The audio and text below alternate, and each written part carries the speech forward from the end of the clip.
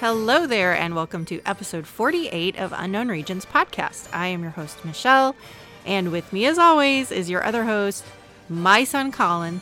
Yo. What's up? What's up is What's up, boy? Chapter 4 of the Book of Boba Fett, The Gathering Storm. That's what's up. Okay. Okay. Do you like how we're just like, no table talk anymore? It's just like straight to the business. I don't got time for the table talk. We don't have time for the table talk. Yeah. I know. Oh, but there are two. It's not really table talk, but it's Star Wars talk. Okay. A couple of things I want That's to cool. point out. I have a couple of things. I have things. That Star Wars related things? Oh, yeah. Oh, okay. Now, go ahead, though. You first. I want to call everyone's attention to @join the Schwartz. Okay. on Twitter. What is and that? It's not Schwartz, it's Schwarz. Oh. SCHWARZ. Okay. What is that? This individual is crazy and Okay. has Oh, it's the map, dude. made a map of the entire known Star Wars galaxy, like an actual map. That's goated. Yeah, I stared at it for like a half an hour. How long? It's really, really cool. Do we know how long that person worked on it? I do not know. I just know Oh, he's man. been constantly updating it, I guess. And so it's been updated recently, and it is a thing of beauty. That's really cool. Because I've always said I'm bad at geography, and I'm just as bad as fake space geography. So really, really helps me to actually see, oh, that is where the unknown regions actually is in relation to like the core worlds and stuff like that. Yeah, that's actually so cool. Yeah, it really is cool. That's like that classic nerddom.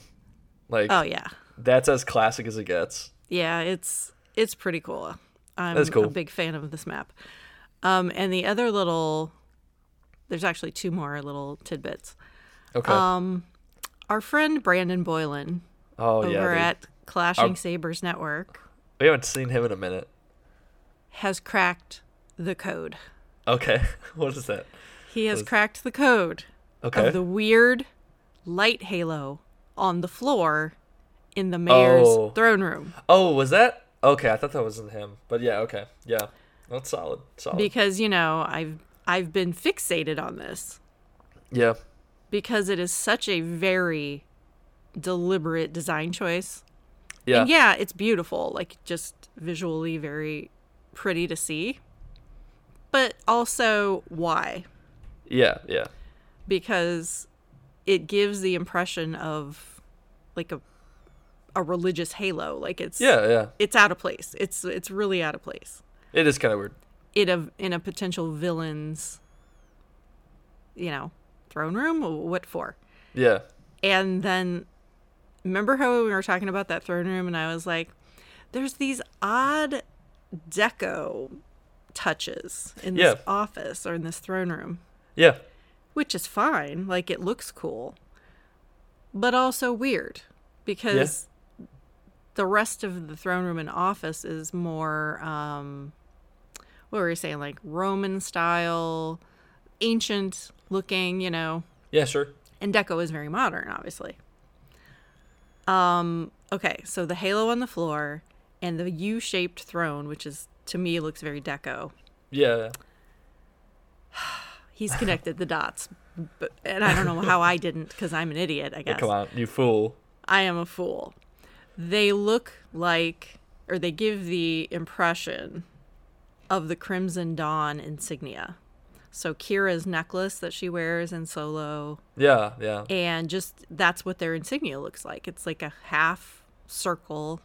I thought you knew that. Design. Oh, I do know that. That's why I'm saying, how did I not connect these dots? Oh, I'm okay. so dumb. Because we've even been saying, oh yeah, Kira's going to end up being like the big boss here, for sure. Yeah. Crimson Dawn's definitely working the puppet strings. I did not connect the dots because I have no excuse. Old age, I guess. I don't know. Yeah. But anyway, Brandon pointed this out, and I was like, dude, I'm so stupid. You're losing your touch. I am losing my touch. No, just because that's gotta be what it is. It's gotta be. And if it's not that, then I'm back to being baffled by these two design choices that are very aesthetically pretty, and maybe that's all maybe that's all they are. Yeah, that's possible. But knowing, like, look at this show and how many Easter eggs and how many. Yeah. Everything's very Easter eggy. So, yeah, I feel like that's what it means. We'll see, I guess. Yeah. Okay.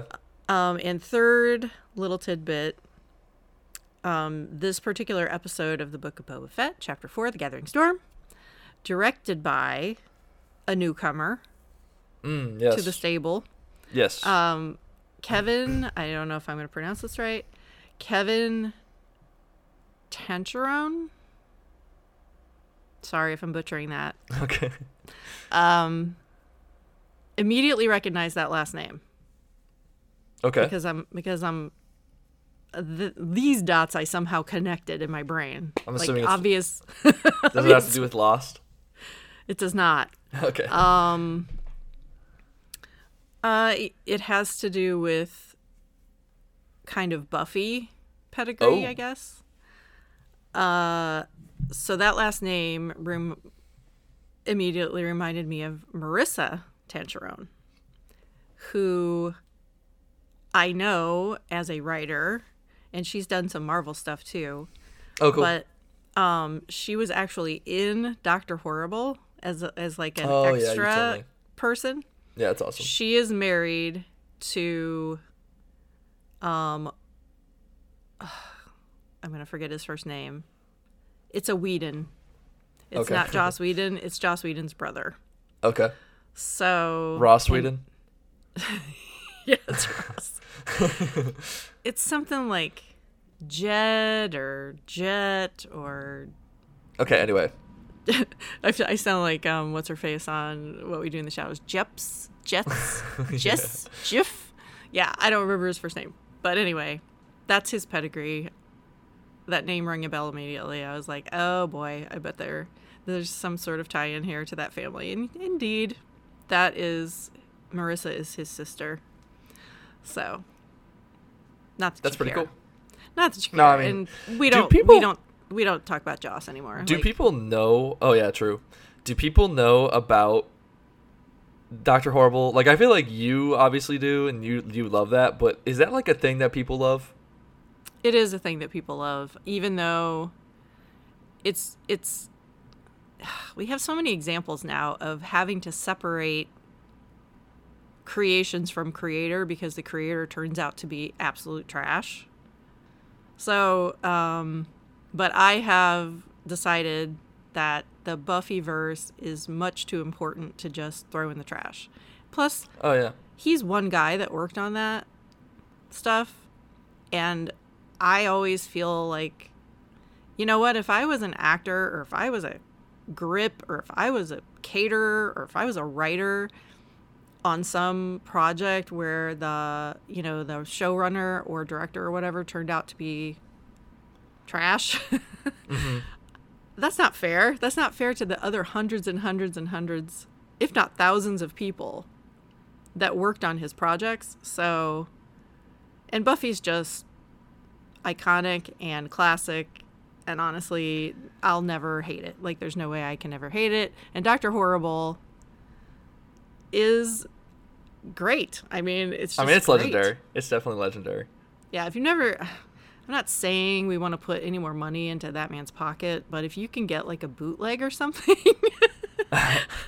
of Dr. Horrible, it's definitely worth your time, especially if you like musicals. But all right, so those are my tidbits. Do you have tidbits? Yeah. So, I have decided. Actually, I might have mentioned this in the last one. I can't remember how recently I decided this, but I have decided that I am definitely going to do the Battle of Hoth as my capstone project. Ballsy. Which I will discuss to the people. Which is Ballsy. basically a capstone the capstone project, and also I'm trying to like talk normally so I don't clip. So if it sounds like I'm whispering, I hope I'm not. But granted, I'm probably not whispering because I normally yell when I talk, correct? So correct. You're loud as hell. It feels like I'm being very hesitant which is really weird. But the capstone project is essentially if there was a thesis for an undergraduate, that's what it is at DePaul. It's like it's the final thing you do to get your degree, basically. In sound recording technology, specifically. Oh, I'm going to get to that. But yeah, like in the sound recording technology school, every school has a capstone. But I don't know if you even knew that. Yeah, every school. I do. At DePaul. Okay. But the capstone for SRT is that you have to take a scene from a movie, and sometimes it can be a scene that's stitched together from a few edits, too, I found out. I actually just helped a fellow SRT peer of mine, who is Justin Toombs, who is the guy who helped record the music for this podcast. Big reps. He was doing Back to the Future, and I was Doc Brown, so that was kind of fun.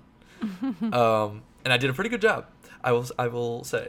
I'm going to need to see that when it's finished. Oh, yeah, dude. I had to do, like, that whole line where he's yelling at him in the I yell the whole time. Like, because... That's good casting, then. That's... yeah. No, but anyway, relating to Star Wars, I want to do the Battle of Hoth, and the project is that you have to extract all of the sound. So you have to take out the music, you have to take out the dialogue, and you have to take out the sound effects, which normally are the 3 types of sound that can be compressed. Sorry about the ambulance in the background. But and then you have to redo all of it yourself. So you have to go out and record, or you can use sampled sounds, but like it's Star Wars, you can't do that. So I'm going to go out, and do field recordings. I've already been thinking about it. And, doing, obviously the Battle of Hoth has a lot of ships. I realized that there are 4 types of sounds in that scene. There's the dialogue, but there's very little of it, actually. Mm-hmm.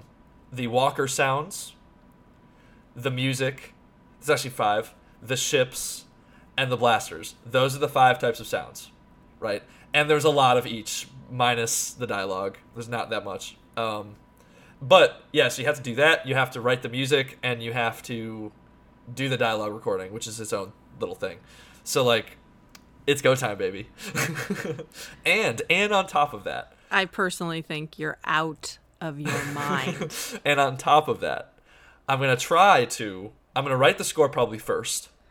And then I'm going to try to get the orchestra at DePaul to record it live because, like, it needs to be live. So, like, we're going to try. But that is a dream come true if that actually works out. But the rest of it that's the goal. So it's kind of cool.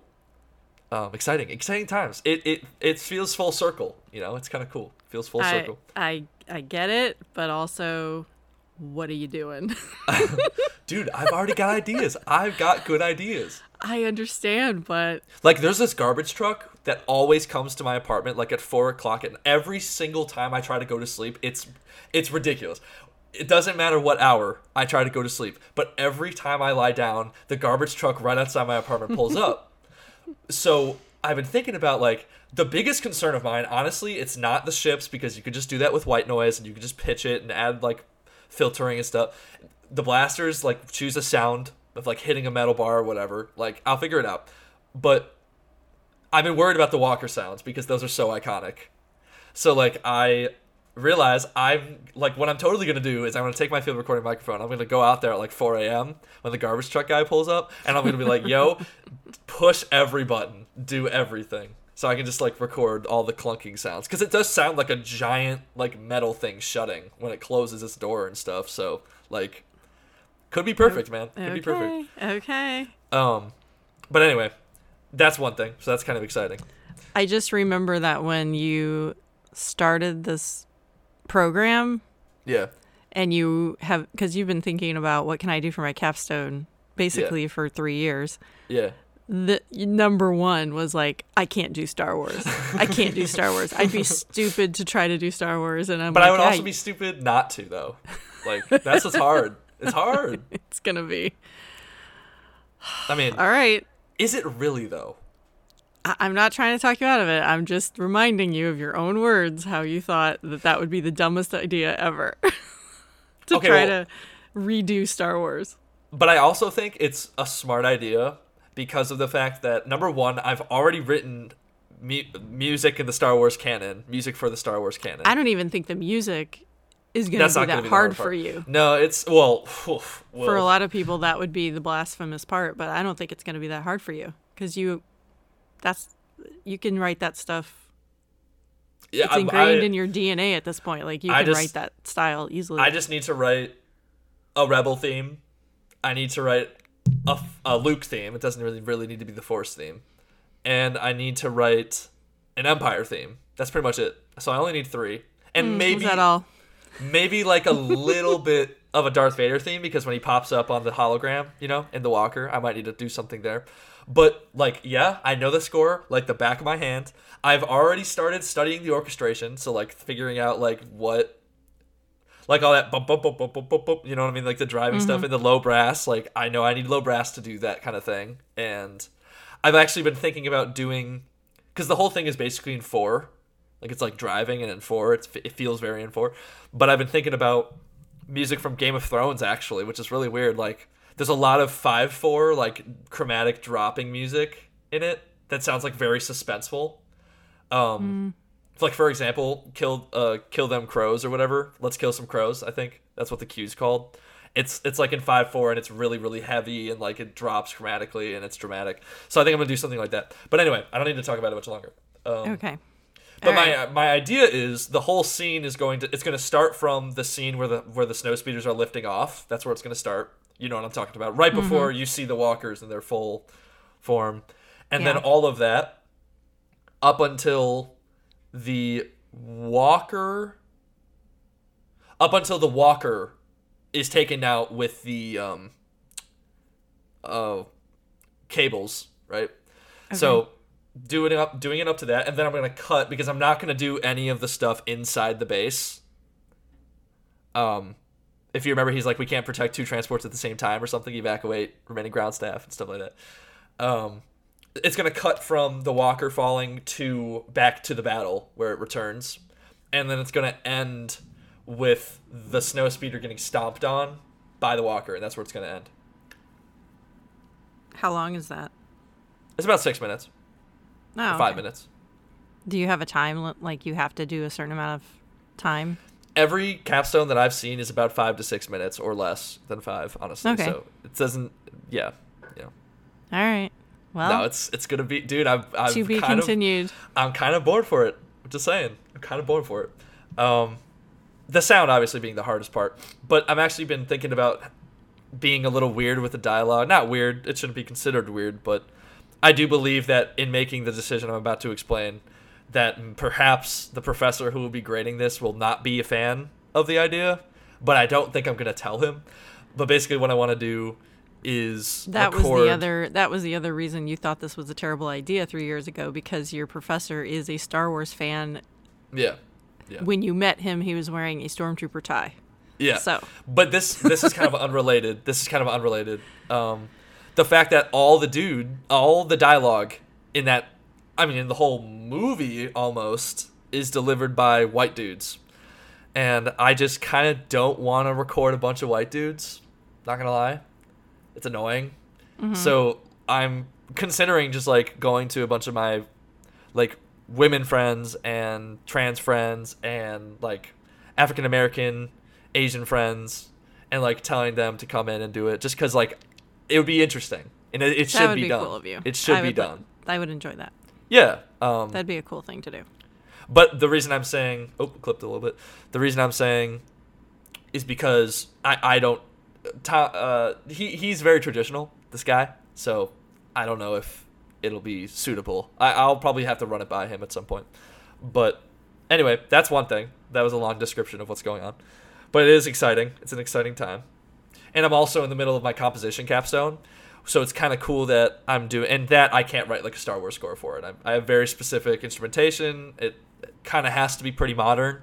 So it's kind of cool that I'm doing a final project that is modern, and I'm also doing a final project that suits, like, my own personal... my roots. You know what I mean?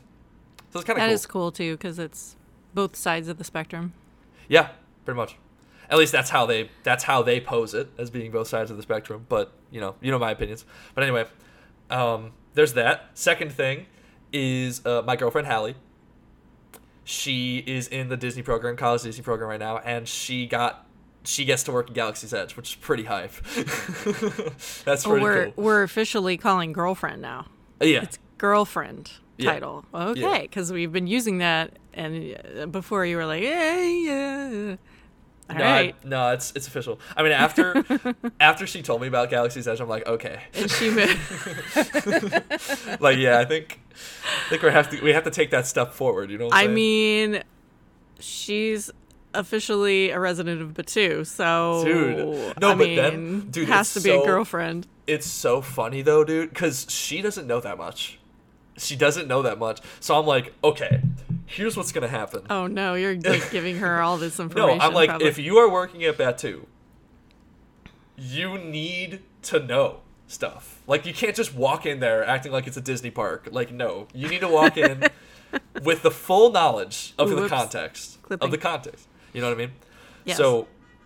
So we've figured out a way how before her first shift, like, we're gonna watch all of the movies. We've already watched episode 4. Before her first shift, I thought she started.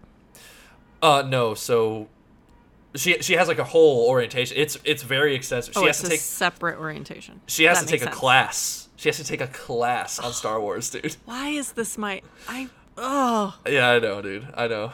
It's like that thing on TikTok. What does it feel like to be living my dreams? yeah, dude. Yeah, so it's kind of cool. Yeah, she has to take she's already gotten her name tag with her name, and then it's in Arabesh. So it's very very surreal to be like living through that. Yeah, you need to make her aware that I'm gonna be there soon. I know. I told her that we're both gonna be there. Like, all of us. Well, no, not you. I'm gonna be there in a couple of weeks. So. What? Yeah. Thanks for reading my text. Oh yeah, you're going with Dad. Yeah. I knew that. Yeah. So. Oh yeah, I should tell her that. Jeez, what am I doing? We're pretty flexible on what day we go to Batu, so she'll have to let us know her schedule so we can make sure we pop in. And yeah, her entire, like, because when you get placed into a when you get into the Disney program and you're going to be working in Florida in the parks, you normally get given kind of like a general zone, and then you work around that zone within whatever's in that zone. So she's working merchandising, which is what she really wanted to do, which is cool. And she is working at the stores. And interestingly enough, she showed me her schedule. Okay, little behind the scenes, potentially. But there's a place called Oga's. It's not Cantina. Do you know what I'm talking about? It's called, like, Oga's Sanctuary or something. No. There's something else, dude. There's something else called Oga's whatever. I don't remember what it's called, but another Oga's related thing. And it's a store, which is interesting. Well, no, there's a store, Doc Ondor's store. That's not what it's called. It's called Oga's something. I'll look it up. I'll have to look into it. Anyway, we gotta go. It's 23 minutes. No. I'm not done though. Not done. Oh, I thought you were done. No. So yeah, if you're there, when you're there, just definitely like look around the stores. She'll probably be there somewhere.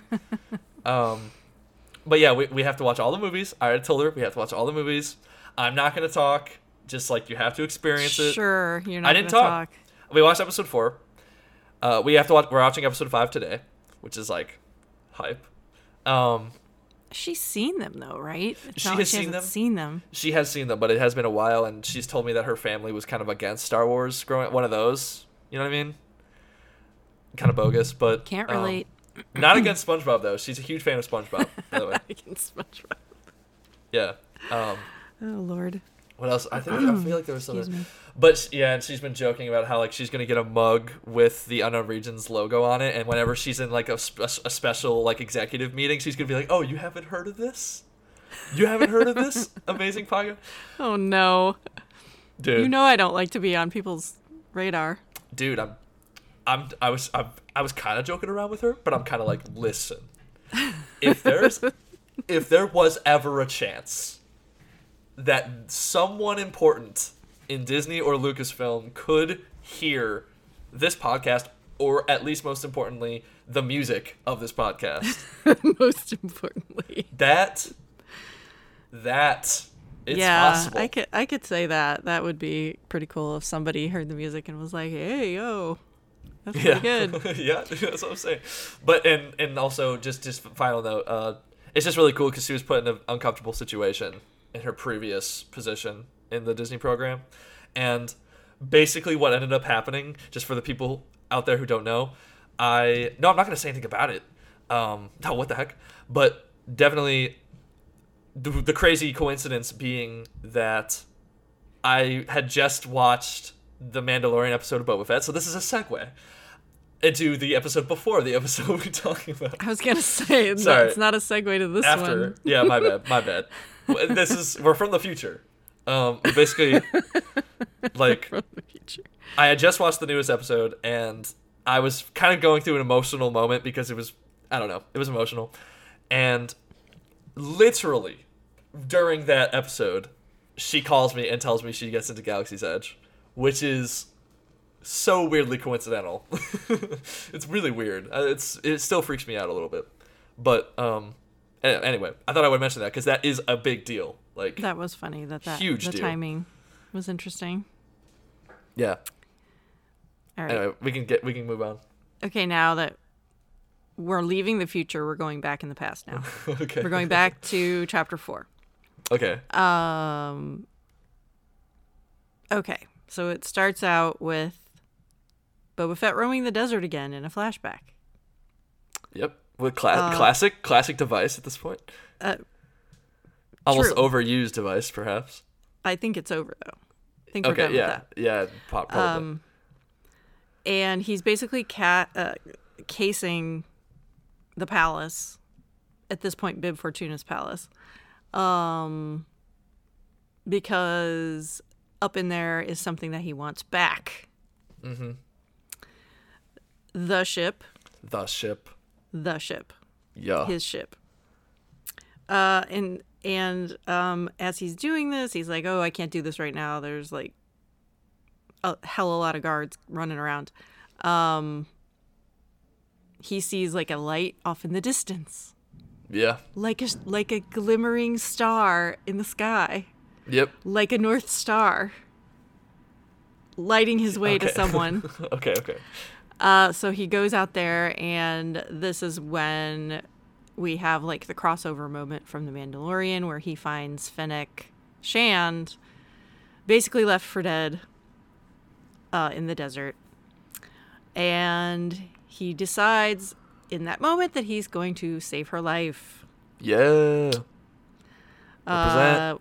Which is a nice moment just because, in The Mandalorian, we didn't even know it was him to begin with, but even once we did find out it was him, we were kind of like, why? Yeah, right. Yeah. Why would he do that? But now now makes knowing, sense, though, because of family and stuff. knowing the Boba Fett we know now, Yeah. he felt like, well, pay it forward. Somebody saved my ass, so I'm going to save yours. So what does he do? He slaps her on the back of his bantha, Yeah. and he goes to a mod parlor. Yeah. Oh, is that what people are calling it? That's what the people are calling it. That's a good name. That's a good name. Solid name. Well, kind of like a tattoo parlor, but Well, yeah. I in mean, Star Wars, it's a, replace your body parts with yeah. mechanics parlor. Yeah. The whole concept of which, I think we talked about this before. We last did. time. Because that was the newest. That was the episode we saw after the one we were podcasting on. Yeah. See, that's why we need to keep up, because this gets way confusing when we don't keep up. It's not that confusing. It's that confusing to me because I'm senile. We've established this. Okay. It was hard for me to even go back to this episode because, holy cow. Anyway. Also, just to make sure you're recording, right? Yeah. Okay, just making sure. Oh my god. Just making sure, because you didn't ask me a single question about setting up, so I was a little worried. But, well, hopefully it's okay. Okay. I see little squigglies when I talk. That's all that needs to happen, right? It's red, right? It is red. Okay. Okay. Yes, there is a little Just heart. making sure. There is a little heart shape on a moving line, and my squigglies appear when I talk. Yeah. Okay. Okay. Technical jargon, I know. Yeah. Anyway, the most important thing about this scene is that he carries her bridal style into the mod parlor. Kylo carrying Rey, the whole bridal carry thing. My radar went up. Bridal carry, everybody, look alive. But yeah, we have this whole mod theme going on. Like Anakin Grievous, but not. Oh yeah. But actually, we are using these things. We are using this tech by choice. Man. Yeah. What? My laptop is on fire right now. Oh. Well, that happens to mine sometimes too. Oh my goodness. Oh, see, I'm like burning my hand. You're using a new app. I mean, it shouldn't have anything to do with that. It's doing the same thing it always does. But I bet it's a new app. Anywho. Shush. Oh my God, it is really warm though. I'm kind of nervous about it. Oh, it's because I'm FaceTiming you and recording. That's probably why. All right. Well. FaceTiming. Mine's warm, but it's not like hot. Okay, stay focused. Normal. Stay focused. Stop getting distracted. You distracted. Okay. Okay, so yeah, it's this whole scene, like all the mod people outside, they take so much time to show all those people and all their crazy looks and robot eyes and what speak. Colin accidentally stopped recording, but I'm going to keep talking. They take a lot of time. They linger on these people. It's very weird, but cool. Also, it's just a new Star Wars-y thing, which I appreciate. The parlor thing? Yeah. And the music being like so... It is cool, yeah. Girl with the dragon tattoo, prodigy. Like, yeah. That's true. Techno, like 90s specifically. I don't know. What does it feel like? To me, it felt like I was like, why are we watching the Girl with the Dragon Tattoo right now? It's I guess that's very weird. But no, like I recall there is something where like there is like a montage of some dude getting his body parts replaced by robotic parts, and there's like this intense electronic music during it. I know I've seen that before. I mean, yeah, there's probably lots of it's hitting a lot of cultural references that we've seen before. Like I'm hearing music that's going like you know what I'm talking about? I know I've seen that before. But techno. Yeah. It just reminded me a lot of Prodigy, the band Prodigy. Oh, no, it reminded me of 9 Inch Nails a little bit. That too. Like same type of era. Like that's probably the closest we're going to get to 5 Inch Nails music being in Star Wars. Probably. You mean 9 Inch? I'm sorry, yes, 9 Inch. 5 Inch. 5 Finger Death Punch. I always think 5 Finger Death Punch every time. That's funny. Yeah. Okay, so there's a really cool guy in there who's basically like, you need an appointment. Yeah. And Boba Fett's like, nah, she's gonna die. You need to do something like immediately. Here's a sack of money. He's like, oh, okay. You should have said that. So we see her getting her new abdomen, basically. I don't know. This really made me feel weird. It was like... It's kind of weird. Just because there's so much wombness. There's a lot of womminess. But she gets her womb taken out. Possibly allegedly. Like, it's kind of hard to tell how far down the mechanics go, how much they took out. But it's close. If it's not totally replaced, it's close. Yeah, it feels kind of weird because, I don't know, is this the point? Maybe this is the point you're getting to. It feels kind of weird because you would think that experience would be very traumatic. Well, when she wakes up, she is definitely upset. Like, she's like, what did you do to me? Yeah, but... And alarmed. But I feel like her character is not any different at this point from the character she was before. Like, she just feels very similar and the same, frankly, I might say. I mean, not to say that every woman in the fictional or non-fictional universe has to be upset by the thought of not being able to have a child. But I also feel no, but I'm just talking about like you wake up and all of a sudden you're like half man, half robot, like half woman, half robot. Like that's like that would follow you around. You know what I mean? That would follow you around. It would, but I'm also saying it's especially oh, I see what you mean. Yeah. a little weird that she's a woman, and it's especially even weirder because we know that a woman did not write this. Yeah, that's true. So I'm just kind of like, if you're going to make a womb be and birth and rebirth be a major theme in your show, and then you just kind of like replace her abdomen, maybe should have addressed that a little bit. Maybe. It made me uncomfortable. Let's just say that. Yeah, okay. That they didn't even address it. Like, she didn't even... I mean, of course, like, I guess I didn't notice mention that. It. But I've always felt weird about that. Like, it's always just felt like there was not enough attention being paid to that. Which I guess, like, we did get a scene now. Like, we have a full scene of it happening. But... She was quite alarmed. We're getting I'm glad that they had that part. We're getting a lot of... We're getting a lot of airtime of Boba Fett's trauma being worked out. I have a feeling that she's probably very traumatized, and it just feels like overall we are not getting that, like her reconciling her own trauma. I guess it just feels like she's super. Part of my French, but super badass. You know what I mean? Like all the time. It's like it feels like what's happening with her character is what you were afraid of happening to Boba Fett. If you know what I mean? I get it. Yep. And I feel the same way, and it's kind of like, I don't know, I think it's a little lame, personally, but it seems like it's being glossed over. That's all I'm saying. It does seem like it's being glossed over. But, it is a Boba Fett show, but... It is a Boba Fett show. We have explored her in other ways, in the Bad Batch. We got a lot of Fennec. Didn't really get a lot of her backstory. But it is, I'm sure we'll get it eventually. It is a show about Boba Fett, but now, in retrospect, like, I'm just saying, it's a little sus. Like, that's all. Again, we're from the future. Sus? We're from the future. I know we're from the future, but I have an explanation for that. Okay. I have an explanation for that. Okay, we'll get to that in the next episode.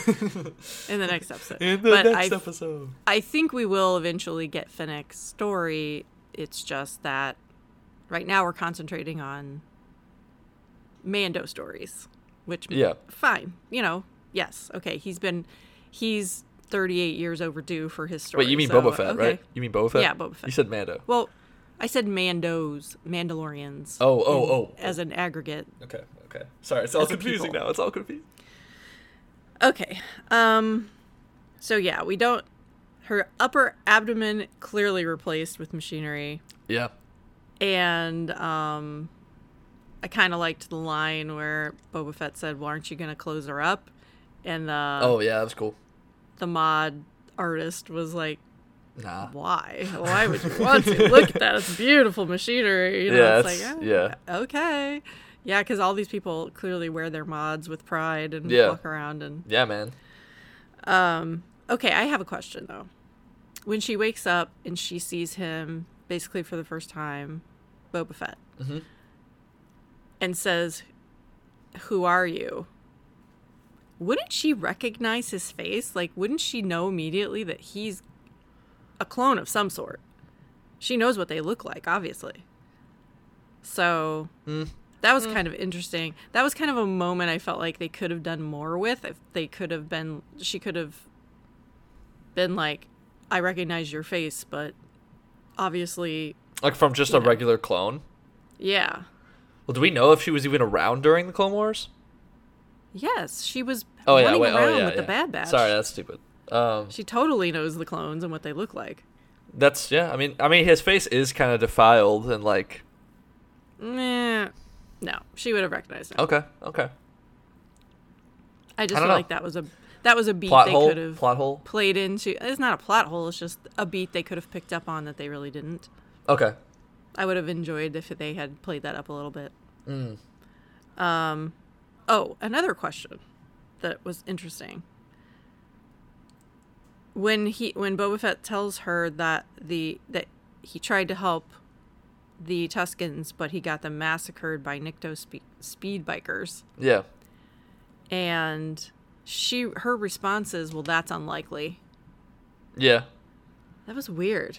No, like, what did that mean? I think why is she saying that? I think it probably means that she's had run-ins with them and they're easy to deal with, and she's like, nah, they're not.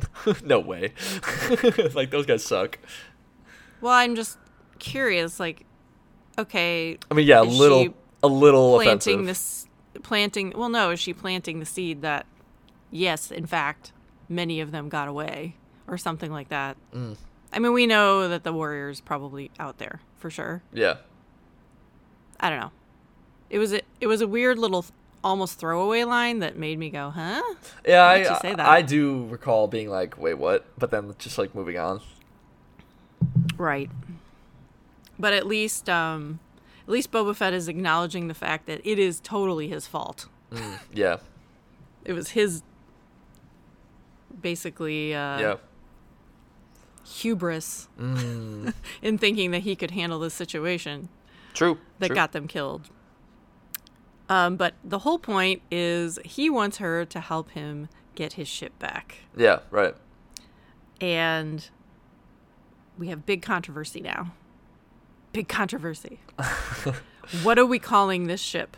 Because they have retired the name.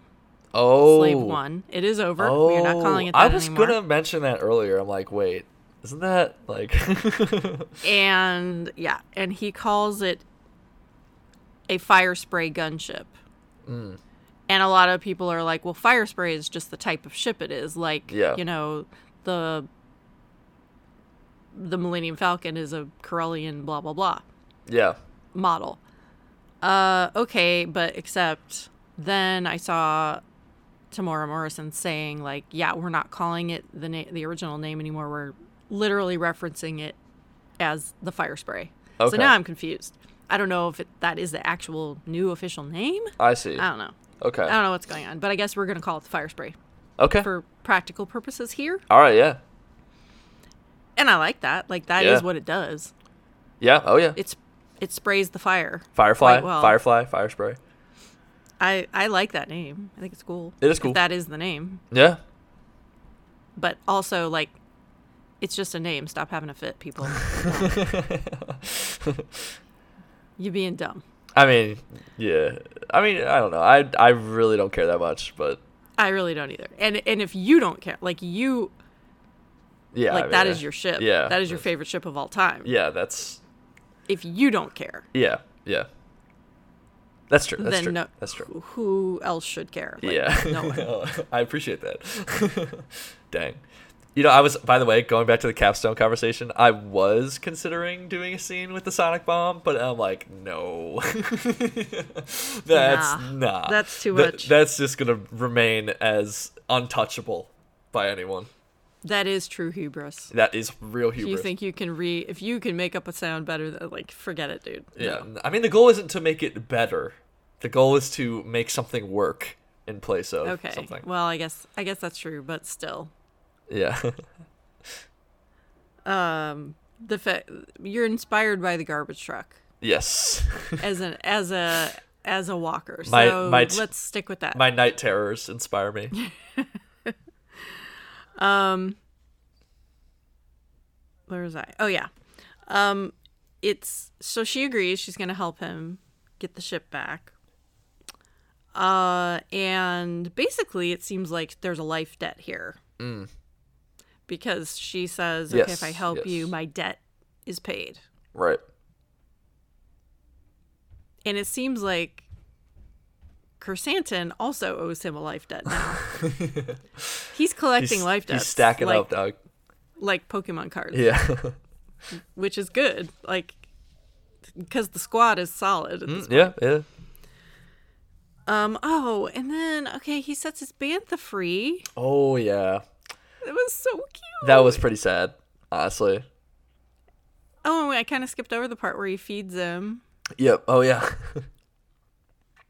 Yep. I don't know why. It's just so cute that he's like an animal lover. I don't know. No, it's cool. Yeah. Because basically, maybe that was Filoni's one contribution. He's like, do whatever you want, but my man's is going to be an animal lover. And Faz is like, okay, whatever you say. All right.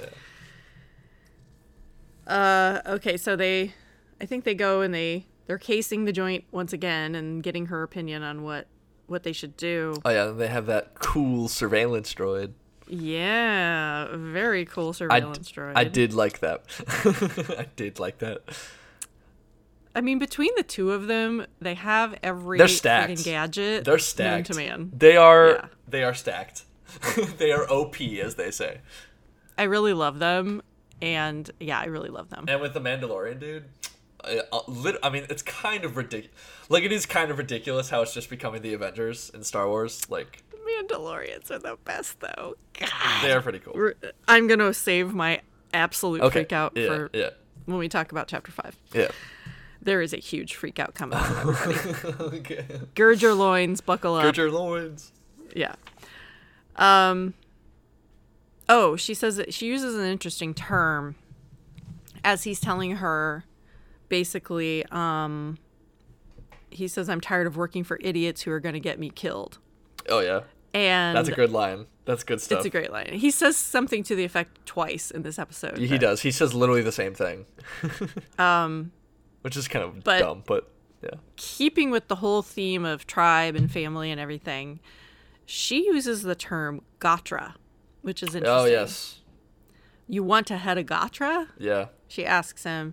And so that's a word from Hindu culture. Oh, yeah. That specifically refers to being able to trace your family and your clan back to, it's like a patrilineal heritage. Okay. So specifically that's specific, like, in how, there's the caste system, and basically if your Gotra is your Gotra, and you're not really allowed to marry outside of it, and there's all this whole social structure there. But I found it very interesting that she used that term specifically in reference to him when we're talking about his patrilineal heritage being Jango Fett, and he has all these clone brothers, and it's just it was a very cool use of a term that's true. Just it's just evocative of all of that. Mm-hmm.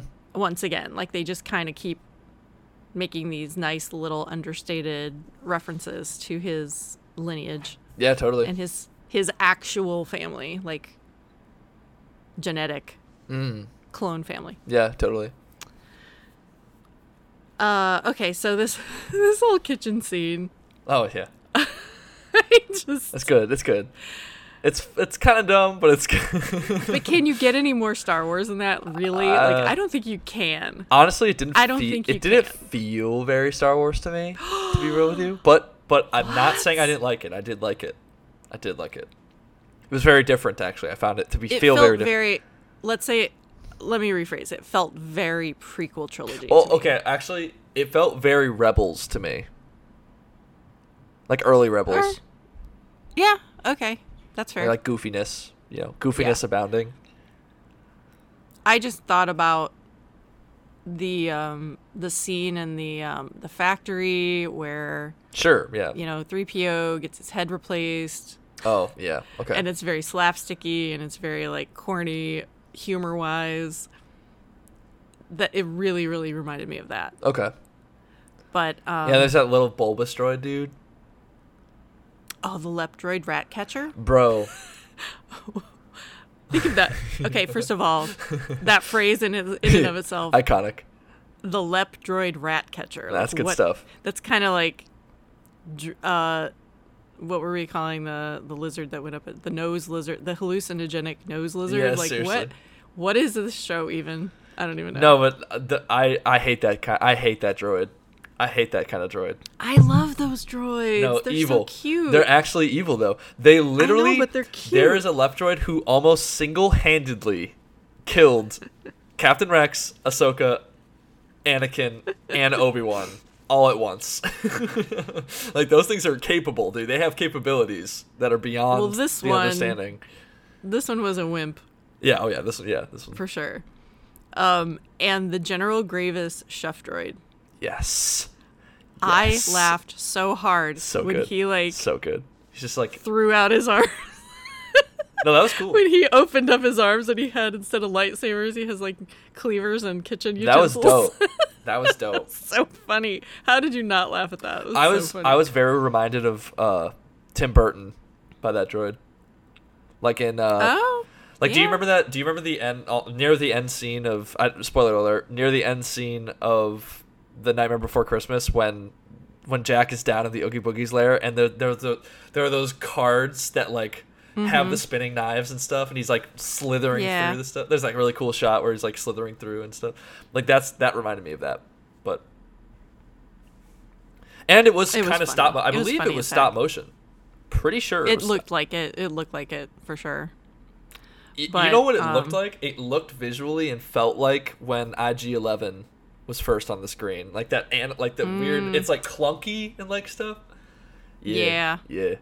It did. Which, by the way, makes it even more genius that it's done with droids because like it does enhance their clunkiness. It's cool. I did like that droid. That whole scene to me was hilarious. It was like Ratatouille. I literally thought the same thing, bro. I was literally going to say the same thing. It's so Ratatouille to me. Yeah. Too. Him, I mean, I don't know. I don't know where they're coming up with these ideas. It's seriously so weird. Like, they're coming up with some of the weirdest, they're doing whatever they want stuff. Which if you really think about the origins of Boba Fett, like being the Christmas special, like it is goofy, dude. It is goofy. Yeah. And when he grabs the left droid by the neck, it's like, I am Boba Fett. yeah. And then he turns himself off. Yeah. And then Fennec is like, can we go now? Like, why you have this vendetta against this poor droid? We have stuff to do. Let's go. Yeah. Yeah, that was all fun. Good times. Okay, then they finally find the fire spray. And the look on his face when he sees his baby, it was good. True. It was good. True. What'd you think of that whole scene where they're beating the crap out of it? No, I thought it was dope. I was like, okay, this is shades of Han Solo messing up the Millennium Falcon and Lando going. That's why. Except we're Lando going. Oh God, That's you.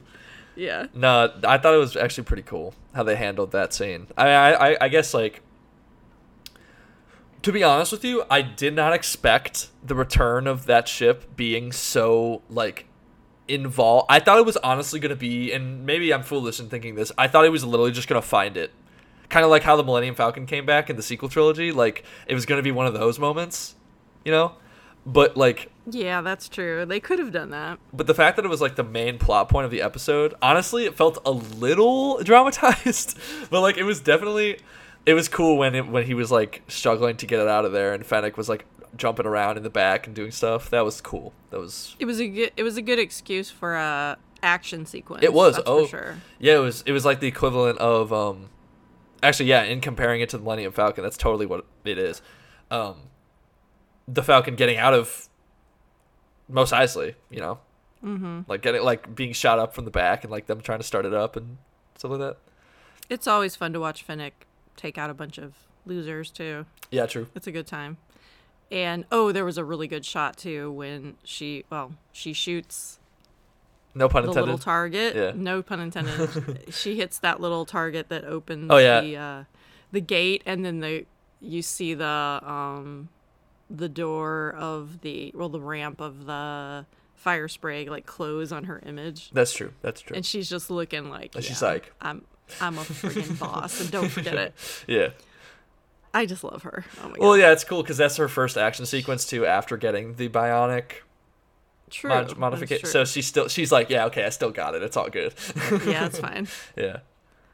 And then just watching it fly away. Yeah, it's so weird. Like, they make it look so elegant. You know what I mean? They make it look so like it glides almost like away. It's kind of cool. It's sly. And it's a nice visual reference to the couple of times we've seen him remembering watching his dad fly away. It's kind of like the same angle and everything. Oh, that's true. That's true. That was nice. Yeah. Also, I just want to mention that Tamara Morrison has mastered. He has gone to the school of the slow head turn. This is true. And he has his master's degree. He really does a. I don't want to say it's as good as Palps, but it's as good as Palps. Oh, dog. I have to disagree, but okay. He is the OG, bro. He is the OG. I know, but when they're in the cockpit of the ship, and he just looks, and they go and they take out. They finally. That was very satisfying, by the way. When they go and they just kill all those guys. That was so good, dude. Yes. And afterwards, he just slowly turns his head and looks at her, and she nods, and he's like, "Yeah." Oh yeah, did he? He didn't wear his helmet, did he? No, he didn't. That felt good. Yeah. No, he didn't. That's cool. That was taking those guys out felt real good. Honestly, it was kind of sad, but it was also good at the same time. No, sad. I don't know. I don't like death. I don't like death. Disgusting. Death never makes me happy.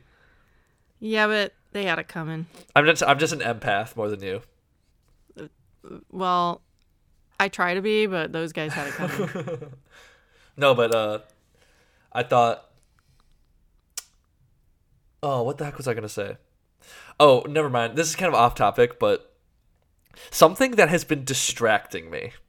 There's one thing about his performance that does distract me, and I don't know if it is. It might be on purpose. Maybe this is just or not. Maybe this is just how he delivers his speech. But do you notice that every time he talks like this, and he always lets out a breath of air after every line? No, I have not noticed that. You are going to notice it now. I'm sorry. Thanks a lot. I'm sorry. But it literally, every line, like, which is kind of cool. And like, maybe, I mean, he's just expressing his exasperation maybe with everything, which is very possible. And it might also just be that that's how he talks, which is like cool. But I'm wondering, like, if that was a direction, I'm wondering why he's directed to do that every single time, you know? I guess I'll have to pay attention. Oh, man. It's and I'm probably going to be mad at you about it. Oh, no. So I'm honestly surprised you haven't noticed. I really haven't noticed. I'm too distracted by his the handsomeness, existence? I guess. Okay. Yes. Okay. Okay, I have another question. Okay. This episode has some question marks for me, just plot-wise. Yeah. So they take out those guys, and then his first order of business, he tells Fennec, is to go back to the Sarlaac pit to see if his armor is still there. He mentions, "That's where I was trapped all those years ago." All those years ago. Oh. I mean, that was like 2 episodes ago, bro. And I don't feel like years have passed within the show. So what has he been doing? Has he just been literally riding around on a bantha? Potentially. Or was he with the Tuskens for years before they were killed? That's probably what it is. But I don't know. It just doesn't. It's confusing. I didn't notice it, to be honest. It's a timeline thing where I'm like, debatable. Where were these years? Like, fill me in on the years. Yeah. Because I don't get it.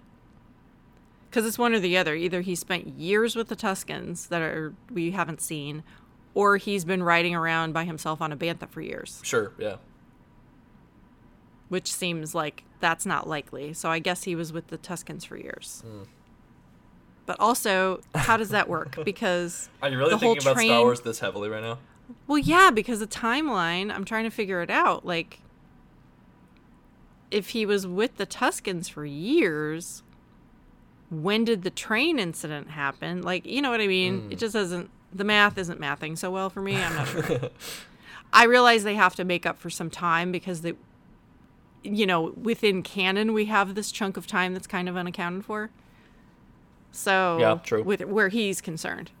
I mean, hey, if we're talking about a Christ figure, we don't know what Jesus did for the first 30 years of his life, so, like, you know what I'm talking about? I guess that's true.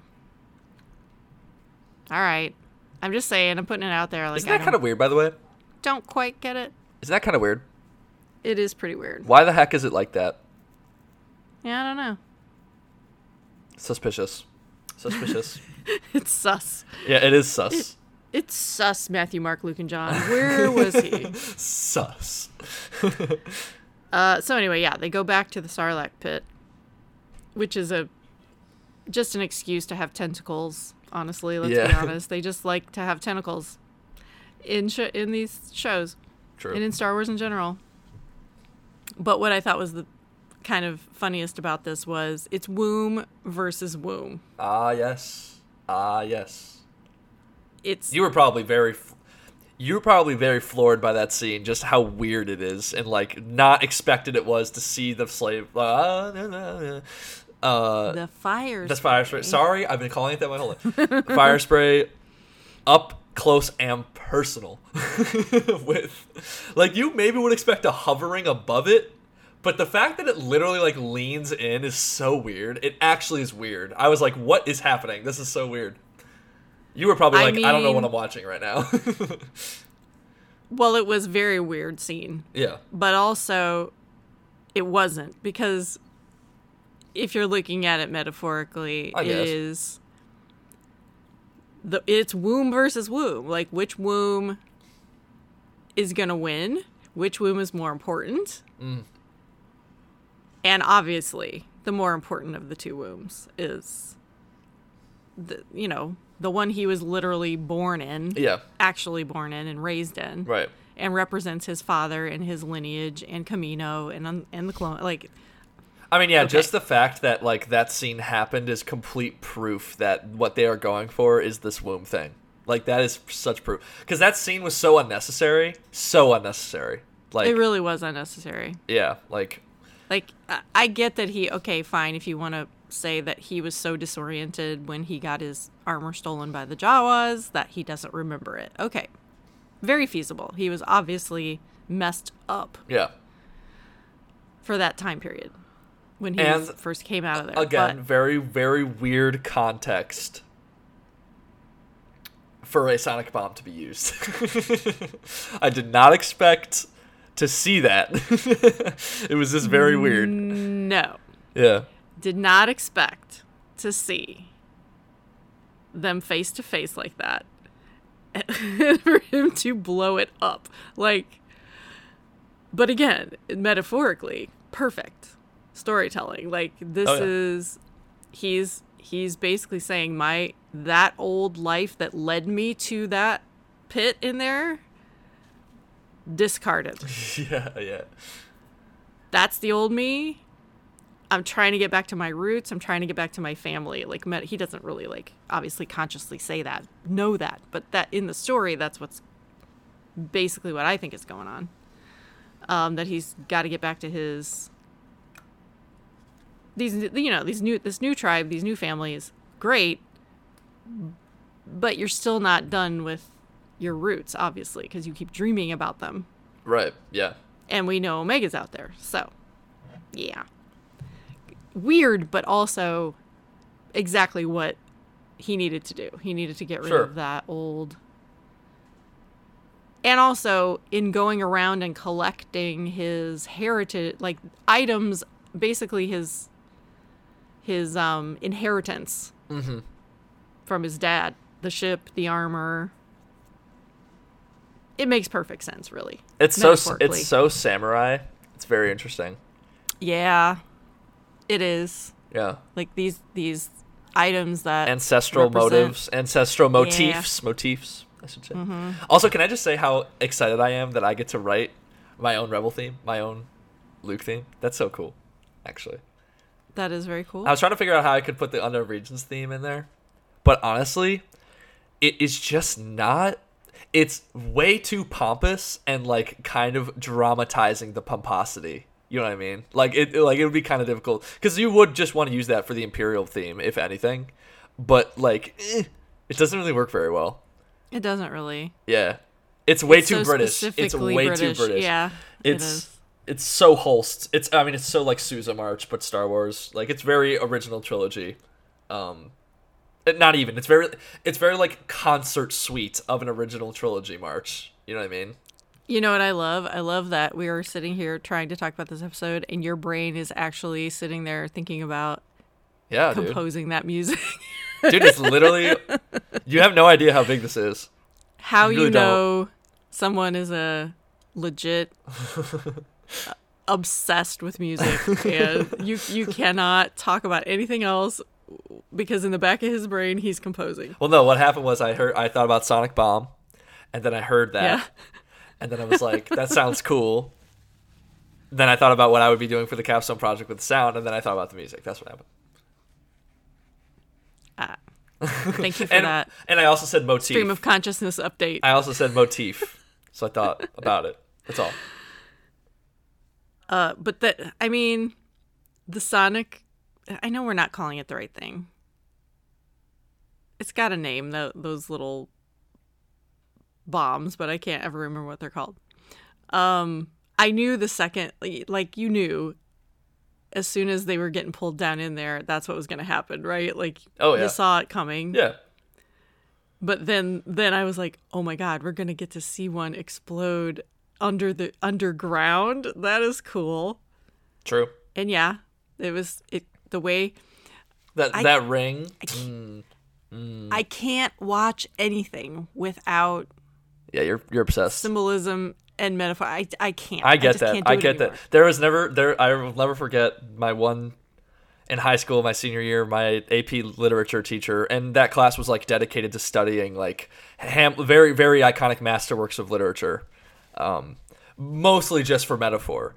And she would always say that, like, yeah, I literally can't enjoy any work of art anymore because every time I watch it, I just see like all these things, and I the whole ignorance is bliss thing just like goes out the window when you know how to notice all that. Because you still enjoy it, but it's never new. It never surprises you. It's always just like, yeah. Yeah, like I knew that. Yeah, that was gonna happen, and I really feel like I've been approaching that like just like, yeah, this is like just being able to expect everything. I still enjoy watching stuff. Oh, yeah. I just can't turn that off anymore. No, it's impossible. I can't. So what I was gonna say is like the explosion under the sand, and it created that like circular rippling wave effect. Like, again, it's the Dune Sea, it's sand, it's water. It looks very watery, like when ripples go out like that. I don't know. I just can't not see it. Sorry. My notes are very sketchy from here on out, so I'm going to have to do this from memory. Ooh, okay. That's never a good thing.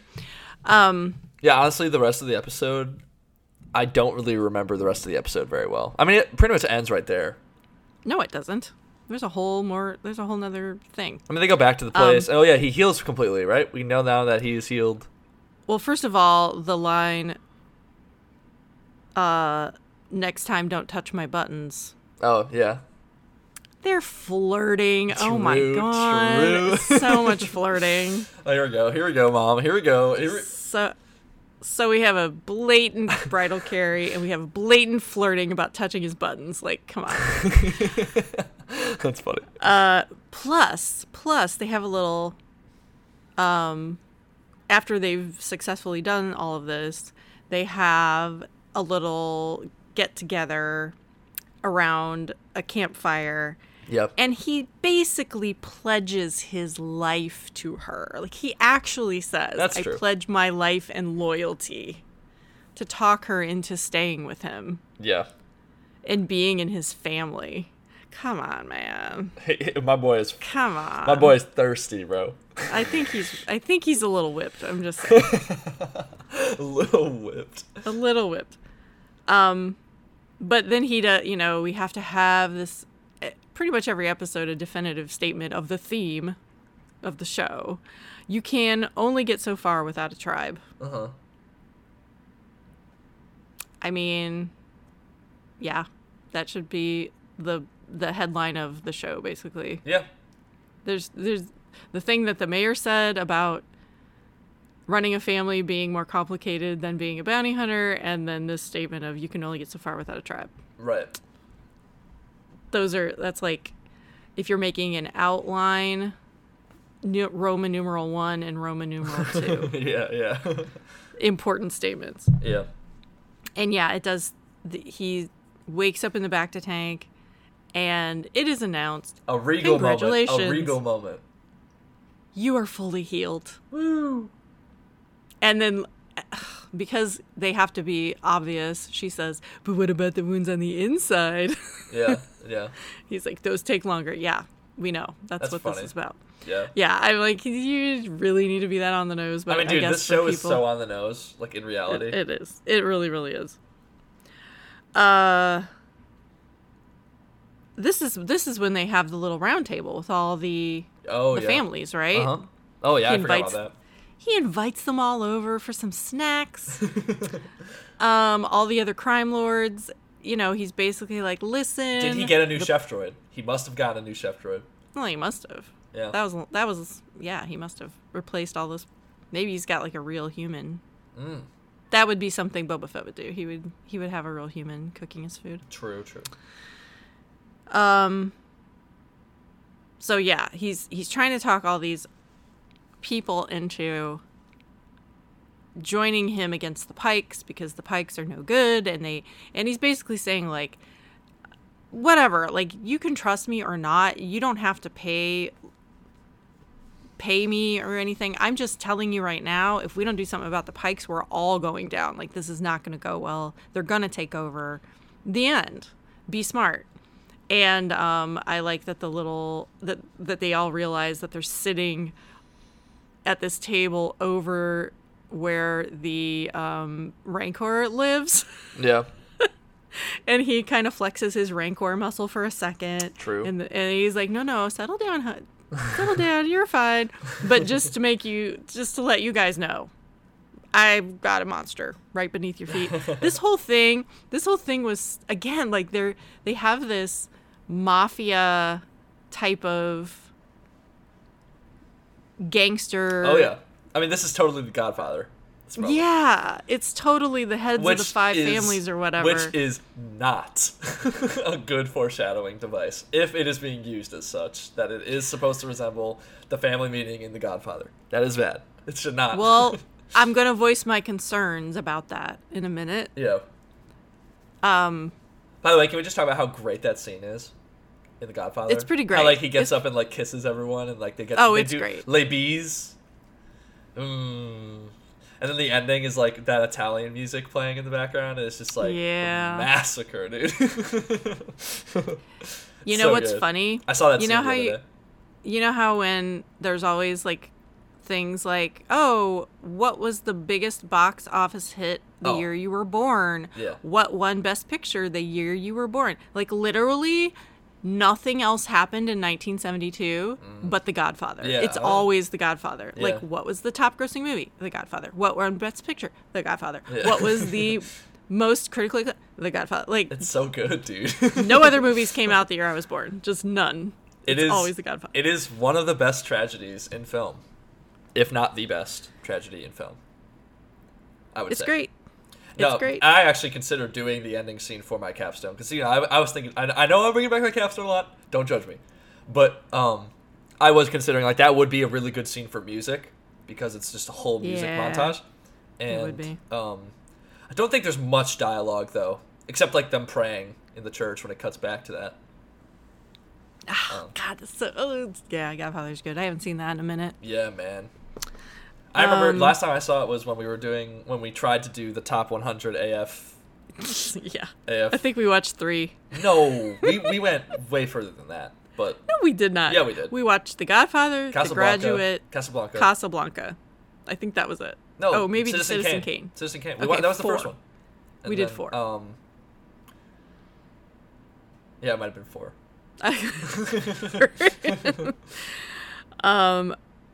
Okay, then he says, I gotta go, like, make an appearance, I think, in town. Is that what he says? Is that why he goes to the sanctuary? I forget why he goes to the sanctuary. I don't know. I don't remember. I don't know, but we get a very. I mean, I like that Wookiee. Yeah. I like that Wookiee. Okay. That Kersantin. Okay. He's my new favorite. Sorry, He's your boy. Chewie. He's your boy. Sorry. Do you like Kersantin? him? Yeah, but is the reason you like him because of like the whole thing with the reason why you liked Kylo Ren was because he was just like a softie on the inside? No, because I don't think he is. Okay, cool. Okay, yeah. Yeah, because I'm like, no way. I think he's just a killing machine, and I'm into it. Yeah, that's cool. Plus the design and like the costume. It looks very good. Incredible. Yeah.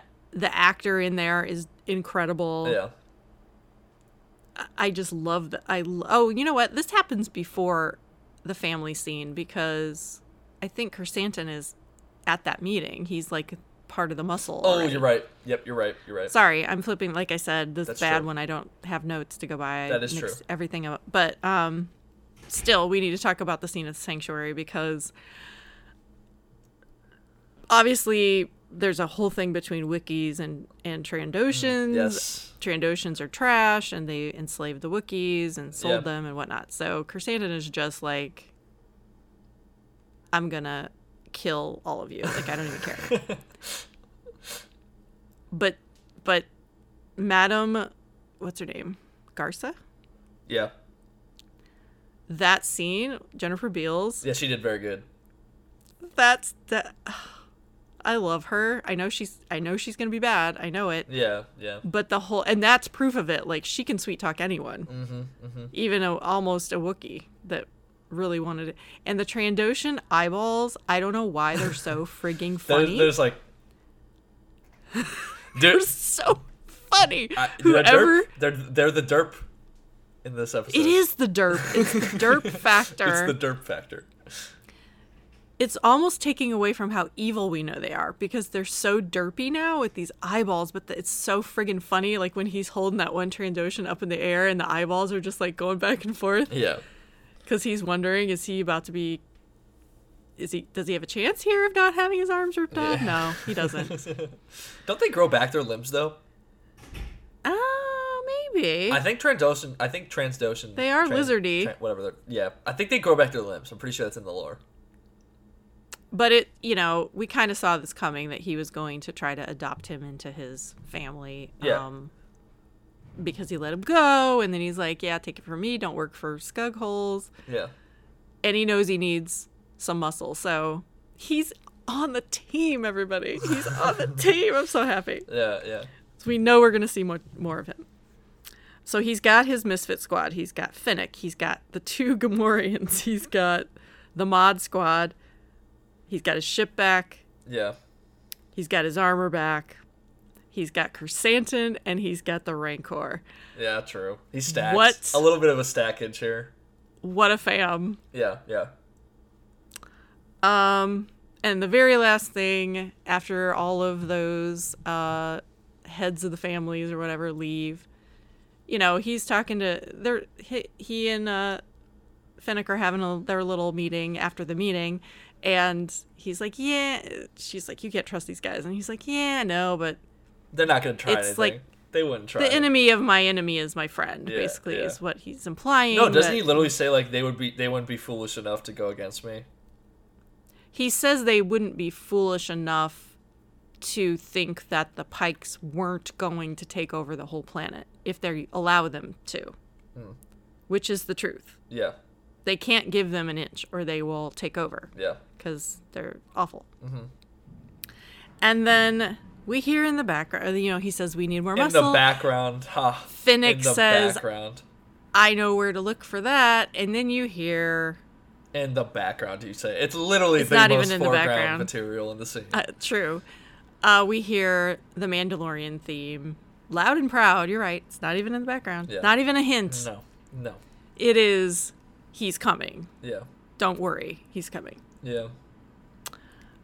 So my question about that is, if this was the, non-surprise surprise.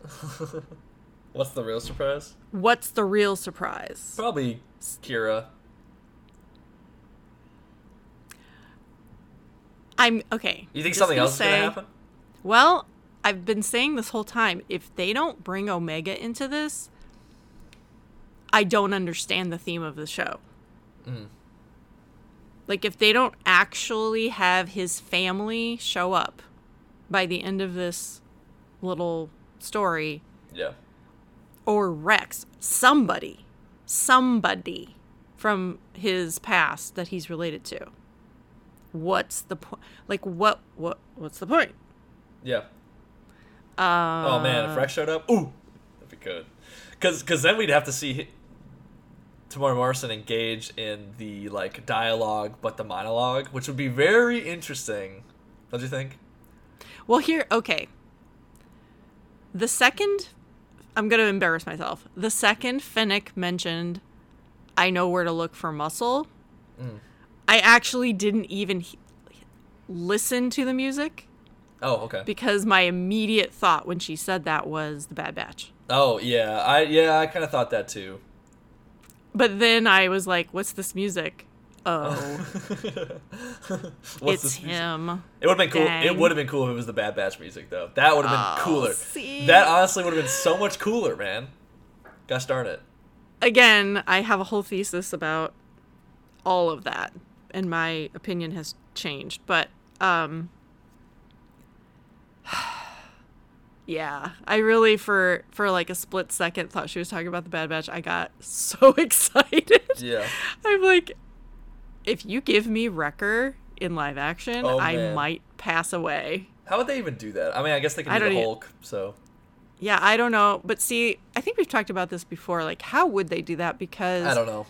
Then what are you going to do? Are you going to have D. Bradley Baker doing Tamora Morrison's voice? Well, that's like that makes no sense. No. I'd be such a fan if there was a scene with both of them. That would be so awesome, dude. Like, that would be so weird. You don't even need to question it. Just like literally just let it happen, and it's fine. It's fine. Literally let it happen. No, but that's something that they should not make a point of explaining. If they choose to do that, I don't want an explanation. I just want I want to hear his voice and be like, okay, let's go, dude. This is gonna be so weird. It would definitely be weird. Like, I don't know, but that's another reason why I'm like, it's not going to be them. It's going to be you could Omega, because they don't have to worry about that when it comes to Omega. You could also reason that maybe like genetically, because they are mistakes, quote unquote, you know, that maybe they're slightly different. That maybe their voices got changed, and maybe they could be like, yeah, their voices got messed up, so now they're sounding like this dude for some reason. That'd be kind of funny. But logistically, it would be difficult to bring in any of those Bad Batch guys because it would. People would be like, what the heck? Yeah, it would. Huh? Yeah. How's that work? But with Omega, you can just cast a brand new actress. True. She has her own voice. It's fine. It's fine. That's why I think it's okay. Very possible that it's going to be both of them. That it's going to be Kira and Omega. The Mandalorian and the Bad Batch have not interacted yet, correct? No. Okay. I don't know when they would have. Okay. Like, assuming the Bad Batch is still alive. Let's say that, too, true. because they were old. They were going through it. I mean, Rex is still alive, so. True. I guess who knows? Maybe that's going to be the thing, like Omega's alone, because she lost her Bad Batch. They all died. Don't even say that, dude. Well, I mean, it's very possible that they... Stop it, bro. Sorry. All right, here's what I think. I think it's going to be Kira being the big reveal as, like, the person in charge of Crimson Dawn and this whole thing. Okay. And then there's going to be, because he can't resist having a Stinger scene now, because he's from the MCU, we're going to get an Omega Stinger scene after the last episode. Because the Bad Batch is coming back on May 4th. So, perfect timing. Yeah, that's perfect crazy. Everything. And then The Mandalorian starts late this year. So it's all fallen into place, honestly. Yeah. Yeah. And Fennec connects all three. Yeah. That's true. They just better not mess it up. Living my best life. They better not mess it up. They better not mess it up. They have a second chance. here is my little what I'm concerned about. I'm concerned about Fennec. Yeah. I mean, I was thinking about that earlier, but like, I'm concerned about her in two ways. I'm concerned that she's just going to die. yeah, which you can see happening. And it's going to leave him needing someone to replace that bond. Or she's the Sunny. She's the what? Oh, yeah. She's the Sunny. Okay. Not Sunny. Not Sunny. The traitor from The Godfather. What's the brother's name? Oh my gosh. Not Sunny. Sunny's the James Caan. I don't remember. What the hell's his name? I don't remember. I'm never gonna remember. Oh my god. It's the guy. It's the guy where he's like, don't ever go against the family. Well, he's the one that is the traitor, and he has to kill him because he's a traitor. Yeah. I'm worried about that more than her dying, actually. Okay. This is terrible. I would rather her die than be a traitor. Yeah, okay. No, that's fair. To her family, her new family. That's fair. That would be rough. Yeah. So yeah, I'm concerned. Yeah, okay. It's fine. You don't seem too concerned. I'm not really concerned. She doesn't give me that vibe. She doesn't give you the vibe that she's going to be a traitor? Yeah, no, she doesn't really give me that vibe. Okay. Oh my god, I can't believe I can't remember. What's the brother's name? I mean, think of it as standard Italian name. I am. I'm like, Tony? No. It's not Tony. Ricardo? That's Spanish. Not Italian. Vito. No, that's the dad. No. All right, well, I'm gonna look this up before we start recording for chapter 5. Yeah, okay. That will be the first order of business. Okay. What do we think about him repeatedly saying, I am Boba Fett? I think it's stupid. But what do you think it means? What do you think it means? Maybe that he's struggling with his self-identity and he just has to say it sometimes. It could simply be that, right? Yeah. I suppose, yeah. I feel like it's kind of like he's saying it so much that it's like he doesn't believe it. Yeah. Anymore or something like that. That's kind of what I'm saying. It's like he's having to assert his identity as Boba Fett because he's changing so much. Yeah, I mean that's kind of what I'm saying. In all regards, it's kind of the whole like self-affirmation kind of thing. And they've made it into a joke too, which is weird. True. Got tissue on the mic? Got the tissue on the mic. I got a drippy nose. Okay, well, I think that's really all I had to say. Oh, dang. Okay, we're ending on that note. We're ending on that note because I don't have any more notes. Okay, that's fair. I'm noteless. That's fair. I mean, we always talk about what the themes were. The themes were always what the theme has been. It's family, it's tribe, it's,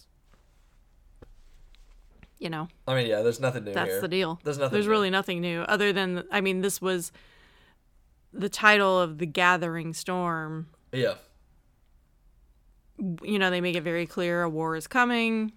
Yeah. They make it very clear that Mando's coming. That palace is goners, boys. That palace is done so, dog. I wouldn't be surprised. Yeah, it's done. I wouldn't be surprised. It's done. Stupidly done. Well, you're always usually for things getting blown up and destroyed, though. I mean, yeah. As long as it's not your favorite things. Well, we what are you talking about? I liked when Camino got blown up, but you did? I mean, yeah, because it was That's like so such a good moment. But I mean, it was incredible. But you do remember though, spoiler last alert. episode of the Bad Batch.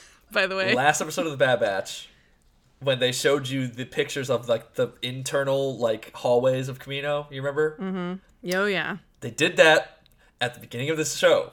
So, just they saying. Sure did. I'm telling you it's happening. I am telling you it's happening. And like huge Citizen Kane vibes because it looks very lonely in there. So like I think all signs point to like the thing's gotta go. It's gotta go. And it's also just bad. Like, it has bad omen to it. It's like not a good place. Yeah. So I would not care if it got blown up. You're right. But it is going to happen. Like, I am manifesting this. It is happening. It makes perfect sense that it would happen, because if we're destroying, you get a nice double sun shot, but like the palace is blowing up. That's good stuff. That's good cinema right there. If we're destroying wombs, yeah. So that all we have left is the original. Yeah. That connects him to his actual family.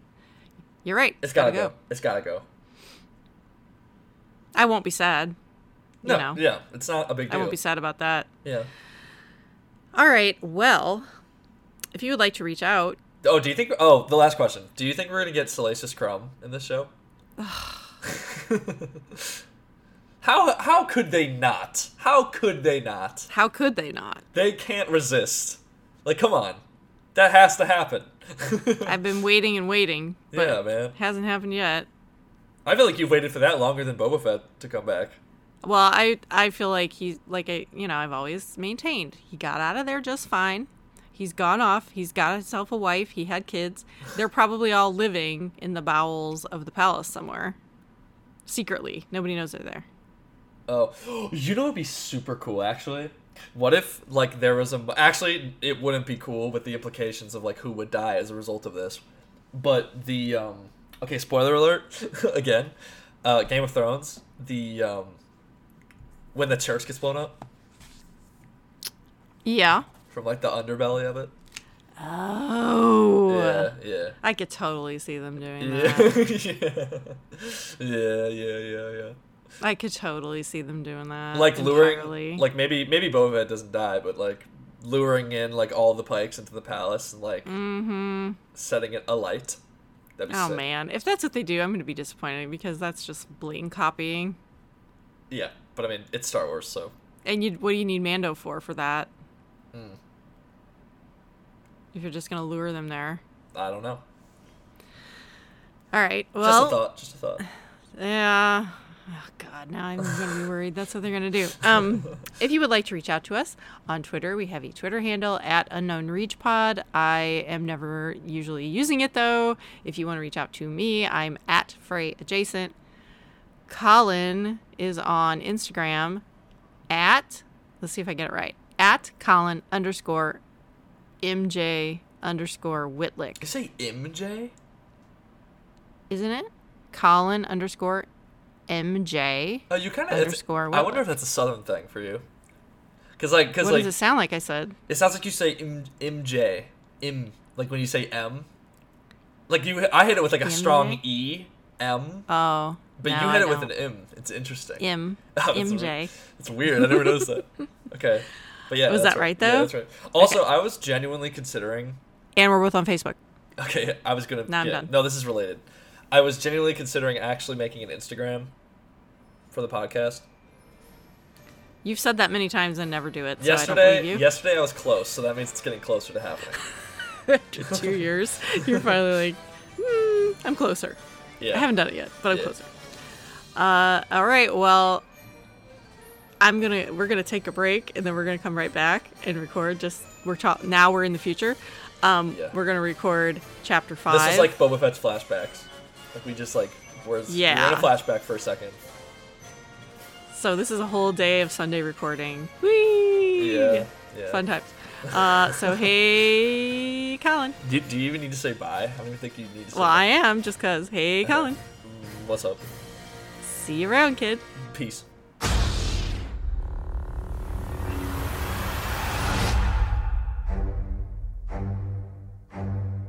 Thank you for listening to Unknown Regions Podcast. The introductory theme for Unknown Regions Podcast was composed by Colin Whitlick and was performed live by a volunteer orchestra. This recording and composition is the intellectual property of Colin Whitlick, but please feel free to hire him for all your compositional needs. He is the composer you're looking for. All the opinions expressed on Unknown Regions Podcast are of a personal nature and in no way reflect that of Disney or Lucasfilm. Thanks again for listening. See you real soon.